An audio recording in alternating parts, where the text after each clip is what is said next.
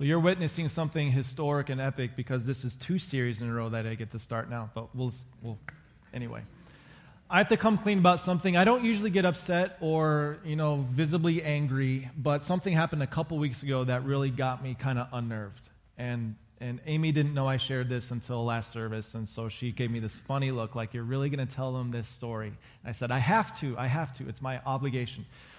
So a couple weeks ago, I get this text. It was actually 2 weeks ago yesterday, so it was a Saturday afternoon, and I was preaching that weekend. And if you ever see me on Saturday afternoon when I'm preaching, like, I've got big eyes, I'm freaking out because I always want to get stuff done, get it better, and so I'm always really busy on Saturday afternoons. But I get this text from her that said, epic parenting failure, most epic parenting failure ever. And I'm like, what, did she poison the kids or what? So I text her back and I'm like, is everything okay? And she says, you just need to come home. So I go home and she gives me this look like, she didn't say anything, but she gave me this look like, you're going to hate me. And so she said, you need to go in the minivan, and smell it. Now, I need to back up a little bit because the week before that, we had all gone to the lake with our kids, and our kids found a bunch of cool rocks, and to a 4-year-old, every rock is cool. So we had a bunch of rocks, and they even found a bunch of shells in the lake. And so they put a bunch of shells in this bucket, and one of them was this really big. I mean, the shell, the little snail shell, was about the size of a silver dollar. I mean, it was huge. And so we take these shells and these awesome rocks home, and we discover the shells are actually still alive. There's snails inside. And so for a week, we try to do our best. We feed them lettuce. We give them fresh water. We don't know how to take care of aquatic snails. We give it a shot. And so the next week, 2 weeks ago Saturday, when I was working on my sermon, Amy decided, I'm going to take the kids to the lake, and we're going to take these poor snails back to their home. So she puts the bucket with the snails and with the rocks in the back seat on that bench, and she doesn't tell the kids to hold on to it. So what happened was, as soon as she went over a curve, or went around a curve, turned the car, basically the entire bucket spilled out onto the back bench of the van. And what we quickly learned was not only did the snail shells come out, but the snails came out of the shells because they were dead. And their guts, it was like this muddy mess where they got into the crevice where the seatbelt is and all into the back seat. And you don't know what I'm talking about unless you've been out to the East Coast and you've smelled a sponge dock. Have you ever smelled or a fishing dock or a fishing plant, like the smell of dead fish? There's like 50 dead fish in this one snail. That's how powerful it was. And so I go into that van and I go, oh my goodness. And it was everywhere. The smell was everywhere. And I'll be honest, in the first moment, I'm thinking, can we just trade this in? Like, what would the dealership do if we drove it to the dealership and said, we'd like to trade this in for a new one? And what would they say? And I'm like, oh, we got to at least try to clean it up. So I'm like, okay, where do I start? And I started with some paper towel and some Windex. And I'm like, this is stupid. It's not going to work. But I spray it all along the back seat, wipe it up, and all along, Amy's looking at me. And she says, are we okay? Are we okay? And I'm just quiet. That's how you know I'm angry. I'm just quiet. And I'm like, I got to be working on my sermon. Why am I cleaning this up? And she says, don't worry about it, honey. We can clean it up later. I'm like, no, we need to get it out now because we're taking a trip to Oklahoma in 2 days in this van. We need to clean it out. And so I take this Windex, I take this paper towel, I'm cleaning it up. I'm like, this isn't doing anything. So I get out the hose. No joke.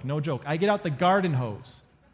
And I spray off the entire back bench, and we had this little plastic collector in the back, and all the water, most of it kind of went back there, and the smell was still in the van. So I'm pouring cologne back there, I'm getting baking soda, I'm cramming it in all the cracks. I try everything to get that thing out, and I'm just thinking, maybe we should trade it in. It's 6 years old. Anyway. Have you ever had a mess like that? Maybe it was something you did in your house, like you dropped this big jar of something and it didn't just splatter on the floor, but somehow it splattered up onto the ceiling. Have you ever had that happen? And you're thinking, maybe we can just close this area off and avoid it forever. You don't want to deal with the mess. It's like, where do you start? Now here's the serious question. If God were to enter your life and evaluate everything, and if he were to look at your mess, where do you think he would start? Or do you think God would just say, you know what, I'm going to trade you in for somebody else, someone who's got a little bit less mess? Where would God start to clean up your mess?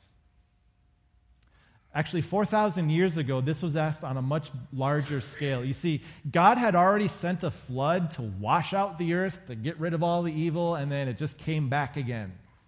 In fact, the Bible says the stench went up into heaven, and God says, I got to do something about this. And so he looked at the whole earth, and you know where he decided to start cleaning up the mess? 4,000 years ago, he pointed to a guy named Abraham, and he said, I'm going to start with you. You're going to be the start of how I clean up the mess of not just you, Abraham, but all people. So for many weeks now, we're going to go through this character of the Bible, this interesting person named Abraham, and what we're going to see is God calls Abraham to do some extraordinary things. By all accounts, we look back at Abraham and we say that he was a hero of the faith.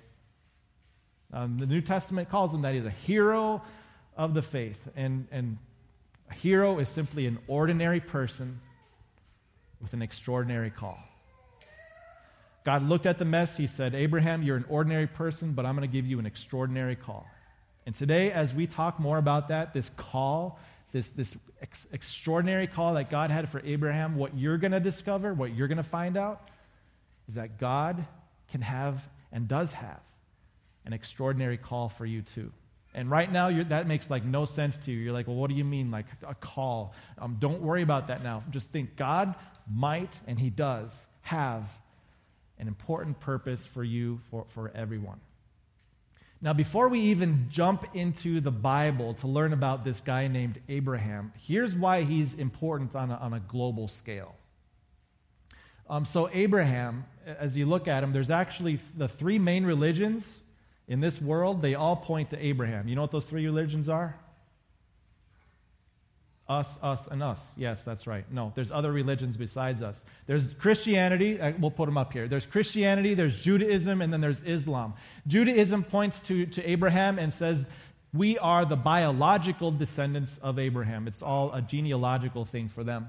Christianity, like we saw in our reading just prior to this in Romans chapter 7, Paul said we are spiritual descendants of Abraham. It's by faith that we are connected to him. And then Islam says it's actually both. Like there's a biological connection, but there's also a spiritual one. And I don't know enough to explain it to you. We'll save that for another day. But the three major religions in this world all point back to Abraham as either the founder or a major influence for their religion. And beyond that, beyond religion, there's actually two major ethnic groups that also can trace themselves back to Abraham. Ethnic Jews. The thing that makes them Jews is that they're all descended from Abraham. Same with Arabs. They're all descendants of this one man, Abraham. In fact, they've done DNA testing to say, yes, you all have this common ancestor, Abraham. So just as you look at this, even from a secular perspective, you should be interested in learning more about who this Abraham guy is and where he came from and what makes him so important. And as God is looking at the mess of the world, or as God is looking at the mess in you, God says, Abraham, you're the start. So what we're going to do today is we're going to look mostly at the background of Abraham, but also what God did when he said, Abraham, let's start things moving here. And like I said before, as we look at the way God gave him an extraordinary call, you're going to learn about how God calls you to do extraordinary things in your life too. And we're going to get rid of some of the excuses we have for not following that call. Before we jump into this text in Genesis, one disclaimer here is that there is so much out there that conflicts with what this section actually means. And one of the big things is the chronology here. Like, what order did things actually happen in? And so there's lots of controversy out there. So what I hope to do is simply take the Bible at face value and give you the best possible interpretation of how things pan out. I just want you to be aware that as we go into this, there are different ideas. And so if you hear something else, something from somebody else that's different, don't call them a heretic, call me the heretic, because I'm probably the one that's wrong here. But other than that, the other thing you see in Genesis is that usually, you know how we have different chapters of a book? Like there's 10 chapters. I'm kidding, don't call me a heretic. Some of you are still thinking about that. I'm telling you the truth. It's all true. I feel good about this. See, usually we have a book, and if it has 10 chapters, you know, chapter 2 picks up where chapter 1 left off, and chapter 3 picks up where chapter 2 left off. You know, that's how we write books. When the book of Genesis was written, it wasn't necessarily written that way. A lot of times, chapter 2 actually picks up in the middle of chapter 1. Like it repeats some history from a different perspective or focusing on a different thing. So that's going to come into play today as we see the start of Abraham, the birth of Abraham, and the call of Abraham, and the history involved in it. All right, so are you ready? Should we just dive into this? Who's this Abraham guy? We're not even at fill-in number 1 yet. That's going to be a ways off. We're going to start in Genesis chapter 11 because this is where we see the introduction to Abraham's dad. His dad's name is Terah. After Terah had lived 70 years, and I want you to remember that number. Can you remember that? Because that's going to become important a little bit later, and I'm going to quiz you on it. Terah lived 70 years, and he became the father of Abram, Nahor, and Haran. Now, here's the first part of the interpretation dilemma. Was he 70 when these three were already born? Was he 70 when he started to have these three? And so, like, Bible scholars get into arguments online over this stuff, and it's kind of fun to look at if you have some extra time. What we're simply going to say today is we're going to take this at face value. Abraham, Nahor, Haran, all the sons of Terah, they were around at or near the age when he was 70. Is that fair to say? That's not going beyond Scripture or anything. The other thing to point out here is you'll often see in the New Testament this name Abram, and that was simply the name that was assigned to him from birth. And later on in his life, his name is changed to Abraham. And from what I've discovered, what I've learned is the name Abram literally means a great father, great dad, or in today's terms, his name would be Big Daddy. Not making it up. Great dad, big dad. And so he eventually his name is changed to Abraham, which means father or dad of many nations. Okay, so this is the account of Terah's life. So this is just history from Terah's perspective. Terah became the father of Abram, Nahor, and Haran became the father of Lot. Now, while his father Terah was still alive, Haran, his son, died in Ur of the Chaldeans in the land of his birth. I'm going to pause in just a minute. I'm going to give you a family tree and a map so that you can make sense of all this because it's a lot of information right out of the bat. Next slide here. So Abraham, and Nahor both got married. Yay! The name of Abraham's wife was Sarai, or it becomes Sarah later on. And the name of Nahor's wife was Milcah. Now see if you can follow this. She was the daughter of Haran. Did you catch that? She's the daughter of Haran. I'll put it on the screen in a minute. She's the daughter of Haran, the father of both Milcah and Iscah. And this is getting complicated. Now, Sarai was childless because she was not able to conceive.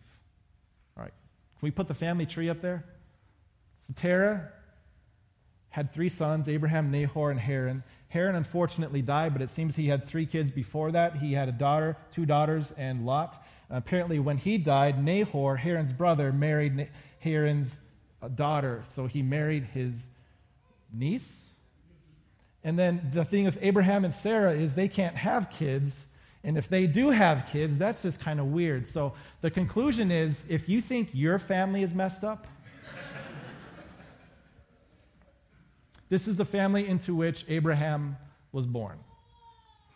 Now, one thing that Moses doesn't record here in Genesis is a detail that actually comes up hundreds and hundreds of years later as Joshua is speaking in front of Abraham's descendants.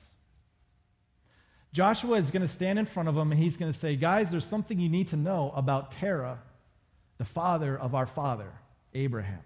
And Joshua tells them this. He says, This is what God says. This is what God has revealed. Long ago, your ancestors, including Terah, the father of Abraham, and Nahor, your ancestors lived beyond the Euphrates River, and they worshipped other gods. Now, that's interesting, isn't it? So God looks at all the people in this messed up world. He says, what a mess. This is disgusting. Where should I start cleaning it up? And he looks at the son of an idol worshiper, and he says, you'll do. I'll pick you. Abraham didn't have the healthiest influences growing up as far as religion goes or spirituality goes. He lived in a place and he lived in a family where worshiping various gods was very, very common. In fact, what we know about the place where he grew up, it was mentioned that they were raised in Ur of the Chaldeans. That was in Mesopotamia. What we know about that is that from archaeology, there were so many different temples in that city and in that area. They worshipped a variety of gods, and it was just so common. Like if you lived in Ur, it was just assumed you would be going to many temples and worshiping many gods. So there they are, and God says, Abraham, you're going to be the one. Now here's how the story continues. Terah took his son, this is unexpected, took his son Abram, his grandson Lot, son of Haran, the orphan, and his daughter-in-law Sarai, because they're kind of married, so they have to go together. And together they set out from Ur of the Chaldeans to go to Canaan. Now this is weird. Why in the world would Terah, this idol worshiper, want to leave Ur of the Chaldeans and go to Canaan where there's like nothing? There's no big temples.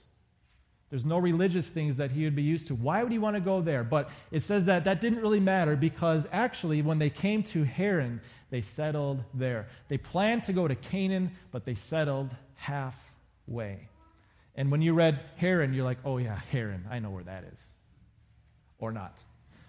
Here's where Haran was. So here's Ur of the Chaldeans. It's also called, that's like Mesopotamia over there. And here's where Canaan is, way over here. The thing is, they don't have airplanes, they don't have cars, so you can't go through the desert. That's like a quick way to die. So they would follow the Fertile Crescent, it's called a crescent. They would follow this all the way up and then come back down to here. But for some reason, when Terah and his family, when they got up here to Haran, they said, you know what, this is good. We're going to settle halfway to where we intended to go. And you got to be thinking, well, why stop there? Well, here's the thing. Haran was the major intersection for a lot of trade, which means that's a quick and easy way to get rich. If you could set up camp there and trade some stuff, you could be making lots and lots of money. But here's the other thing. You're not going to believe this. One of the major gods, actually the major god, for people in Mesopotamia at that time, they had many of them, but the one main one was the moon god. They said that's the one that's like the god over everything. He's the main god. And I'm not kidding here. Sometimes I kid, but this is serious. They named this moon god Sin. S-I-N, Sin. So they worshiped Sin. We could have a field day with that one. But the thing about Haran is that's actually the central location where they worshipped Sin. And so maybe it was the financial part, and Terah was saying, oh man, we can make a killing here. Maybe it was the religious part where they said, this is a great place for us to be. Whatever it was, Terah said, we're going to stop here, we're going to settle short of where we wanted to go. And I want you to remember that, because sometimes we settle short of where we are supposed to go. But the story of Terah ends right there. This is the only other thing we know about Terah. Next verse. He lived 205 years, and where did he die? In Haran. He never finished going where he planned to go. And that's where the story of Terah ends. That's all we know about Terah. So as Moses records this, he's putting Terah in this little chapter and saying, this is what we know about Terah. And now, as Moses goes forward, he says, now we're going to look at things from Abraham's perspective. Which means we're going to repeat some things that were in Terah's story, but now we're going to see the reasons why some of these things happened. So this is how he goes forward in chapter 12, verse 1. It says, the Lord had said to Abram, Leave your country, your people, and your father's household, and go to the land I will show you. Now, this is so hard because in chapter 11, in the previous sentence, it says that Terah died in Haran. And then this verse comes up, and what's the logical conclusion? Well, after he died, Abraham received this call, right? Actually, no, we're retelling the story now from a different perspective. And this is supported by what happens in the New Testament. In Acts chapter 7, as Stephen is preaching about Abraham, he says, our father Abraham received this call while he was still in Ur, still in Mesopotamia. So now this gives us some reasons why Terah would be so interested in leaving in the first place. The Lord had said in Ur to Abraham, leave your country, leave your people, and your father's household, and go to the land I will show you. And what would that look like when Abraham walked up to his dad one day and said, Dad, you're not going to like this, but I got this amazing, extraordinary call from God, and I think I need to follow it. What would any decent father do? Abraham, I don't want you to go, but if you have to go, we're going to go with you. And Abraham's like, I thought I was going to get rid of you. And so Terah says, look, we're taking the whole family. We're taking everybody. So he takes Abraham. He takes he takes Lot. He takes them all. And he goes, we're going to go to Canaan. But then when they get halfway, he stops. Now think about what this means for Abraham when God gave him this call. God said to him, leave your country, leave your land, leave the place where you know the rules and the place where you're protected. And this is an agricultural society. Leave the place that sustains your life. And if I were Abraham, I'd be thinking, well, where do you want me to go? What land am I going to use? I need land. And God says, I'll show you the land. You just need to go. God says, your people, leave your people. Literally, just leave your family. And if I were Abraham, I'd be thinking, but my wife Sarah is barren. She can't have children. We can't make any more family. Why would I leave the family I have? God says, leave your father's household. Leave your dad's reputation. Leave his inheritance. Leave it all behind. And Abraham had to be thinking, well, what are you going to give me then? How will I survive? And God says, I just want you to leave. As I look at this, there were so many different things that were uncertain for Abraham as he got this call from God, but that kind of taught me something about what it means when God calls you to some place or to do something. It's this: God's calls may require you going not knowing. Because, this is important, sometimes what God calls you from is more important than what he calls you to. When he looked at this mess of the world and he saw Abraham and his family in this place where there was so much idol worship, and even his father, his ancestors were involved in it, God said, Abraham, you need to get out of there right now. And Abraham said, well, where am I going? God said, that's not important. I'll show you. Just leave. Leave your country, leave your people, leave your father's household. Just leave. I will show you where to go. Sometimes God's calls mean that you go not knowing where you'll go. Because sometimes what he calls you from is more important than what he calls you to. But when he does that, he will not let you go empty-handed. Because as he goes forward, there was no time for Abraham to raise objections and say, well, God, what about this? What about this? What about this? Because immediately after God said, I want you to leave, he gives Abraham some promises. We'll put them all here at once, then we'll break them down. God said, Abraham, I'll make you into a great nation, and I will bless you. I'll make your name great, and you will be a blessing. I will bless those who bless you, and whoever curses you, I will curse. All peoples on earth will be blessed through you. Let's look at that first one real quick. Abraham is saying, what do you mean you want me to go away from my people, from my family? My wife Sarah is barren. We can't have kids. And God says, don't worry about that right now. I can and I will make you, Abraham, into a great nation. So much so that people won't be able to say, oh, what family are you from? But all people on earth will know that you have become a great nation, and I will bless you. And then he goes on, the next promise, I will make your name great. Abraham's thinking, will you want me to leave my father's household, everything he has worked for, and the inheritance that's waiting for me there? Well, what about my livelihood? What about taking care of me? And God says, Abraham, don't worry about that. Don't worry about your father's name anymore, because I will make your name great. And more than just bless you, I will make you a blessing for others. It goes on.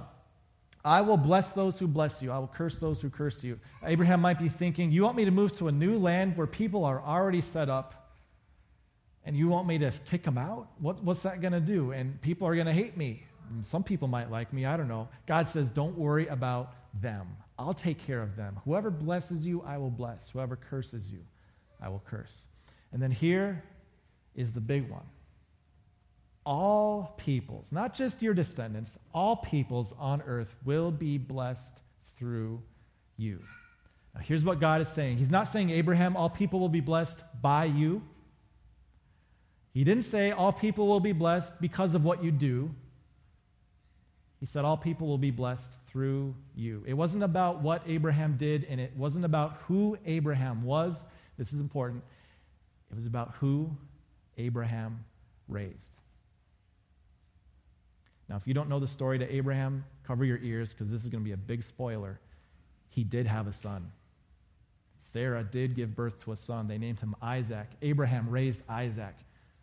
Isaac raised Jacob. Jacob raised Judah, and on and on and on, until one day a father raised a guy named Obed. And Obed raised a son named Jesse, and Jesse raised a son named David, who would become king of Israel. David would raise Solomon. Solomon would raise Rehoboam, and on and on and on until two descendants of Abraham, Mary and Joseph, would raise Jesus, the Son of God. Abraham, all peoples on earth will be blessed through you, not because of what you do and not because of who you are, but because of who you raise. Because of who you raise. And as you take all these promises together, this one especially, you see that God isn't just telling Abraham, hey, just get out of here and go without any direction or without any hope. But he sends Abraham off with a promise, which teaches me another thing. If God is indeed calling you, God's calls are accompanied by God's promises. And he promises, no matter who you are and where you go, as far as the east is from the west, so far have I removed your sins from you. No matter where you go, I will be with you always. No matter where you live, I have a house that's by far better, ready and prepared for you. When God calls you somewhere, he sends you off with a promise. Now, we got to keep moving here. Some of you might be wondering right now what I'm wondering right now, and that is, well, has God called me to do something? Does God have a purpose for me? Could he use someone who's as messed up as I am? And I hope we've covered that one, because Abraham was pretty messed up, and he'll be messed up again. What is God's call? What is his purpose? If God had a call for me, what would it be? Now, here's what I do know about all of us. If and when God calls you to do something or to be somewhere, all of us naturally settle halfway. You see, we settle in a place called Haran, in a place that's better for us, but not necessarily the fullest extent of what God had planned. We settle in Haran because when we move from when we move from the place we know we shouldn't be, and we get to this place that's just so easy and so perfect, and it's such a blessing for us, we say, well, this must be the place that God really meant. And so we settle halfway. And halfway simply means it's a place that only benefits me, that benefits us, and it does not acknowledge or serve the God who called me. So do I have a call? Does God want me to be somewhere, or where does he want me to go? Well, here's the thing. You can't really understand your call, much less follow it and answer it, if you have not seen how Jesus answered his call for you. See, Abraham was almost this type of Christ, almost the shadow of what would happen with God and his son. The father said to his son in heaven, "Son, you will need to leave this place. You'll need to leave this and go to a land that is cursed. Son, you're going to be separated from me. You're going to leave me, but you will faithfully carry my reputation to all people. In spite of that, they will curse you.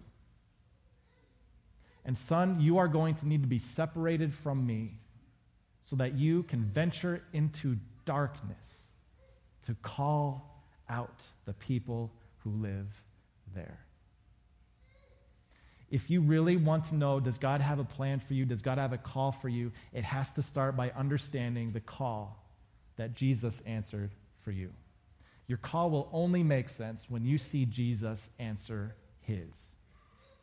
And the fullest extent of that meant that he not only left his comforts in heaven, but he lived in a world that was cursed by sin, and he faced that curse on your behalf so that you could have the same hope that Abraham has. And as we go back to Abraham, I mean, we have this all complete picture, right, of what would happen in Abraham's life. And we know 2,000 years after him, the Savior would be born. And we have this complete picture. Well, Abraham didn't have that. He was walking forward by faith. And yet, as we see what happens next, it's going to give comfort and hope to those of you who feel like you've been settling in Haran. Here's what happened to Abraham next. Abraham went as the Lord had told him. Lot went with him. Now get this. Abraham was 75 years old when he set out from Haran. Okay, remember I said you need to remember some numbers. How old was Terah when Abraham was born? 70. Good. 70 plus 75 would be? Good. You're a little slower, but that's good. 145. And how old was Terah when he died? You guys are awesome. 205. So here's the thing. If Terah was only 145 when Abraham left Haran, who did Abraham have to leave behind? See, when you look at the simple, plain numbers that Genesis puts out there for you, the clear picture is all Terah knew was Haran. And at some point, Abraham recognized that his father would never leave. And so he said, "Dad, this is going to hurt, and I wish I didn't have to do this, but God is calling me to someplace else." When God calls you, it might not be easy, and it'll almost always be into the unfamiliar. Imagine what this meant for Abraham, leaving his father behind in Haran. Let's see here. So he took along with him Sarah, obviously. Like, she goes with him everywhere. It's like he can't get rid of her. He took his wife Sarah, his nephew Lot, and all the possessions they had accumulated, and the people, like the servants, they had acquired in Haran. Now, this teaches me something so great. Even if you've been settling in Haran, here's the cool thing. God can be working something in you, even in Haran. God can be preparing you for what happens next. Even though Abram settled in Haran for far too long, God was using that time to get him ready, to have the resources to live in a land where he would have nothing. And they set out for the land of Canaan, and finally they arrived there. Now here's what happened when they got there. So Abram got there. He traveled through the land, basically to the middle of it, as far as the site of the great tree of Moreh at Shechem. And at that time, the Canaanites were in the land. And Abraham was like, "This is great. God called me to this place, and somebody already has it." So God goes to Abraham, and he says, "Look, to your offspring, I will give this land." "But God, that's a crummy deal. I thought that the land was going to be mine. This is going to be my land." "God's to your offspring."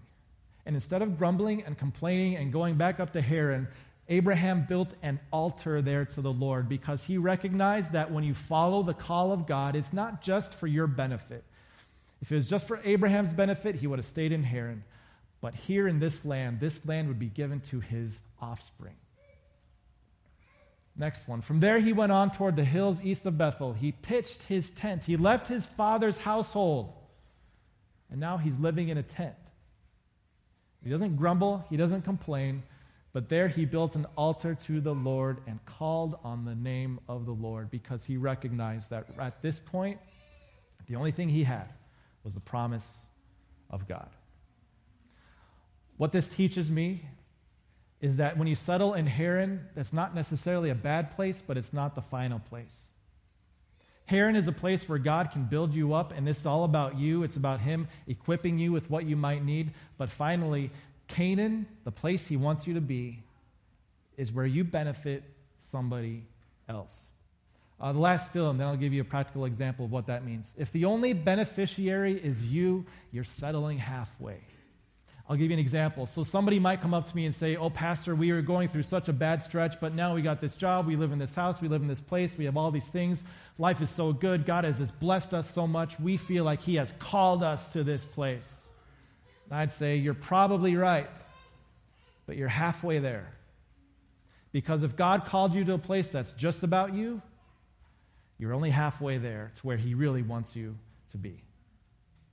I mean, that's something to think about. Here's finally what we're going to see in this series. We're going to see Abraham having to learn this over and over again as he continues his faith journey. And that's what it is for all of us, a faith journey. Where does God want me to be? Where is He calling me to? Where does He want me to go from?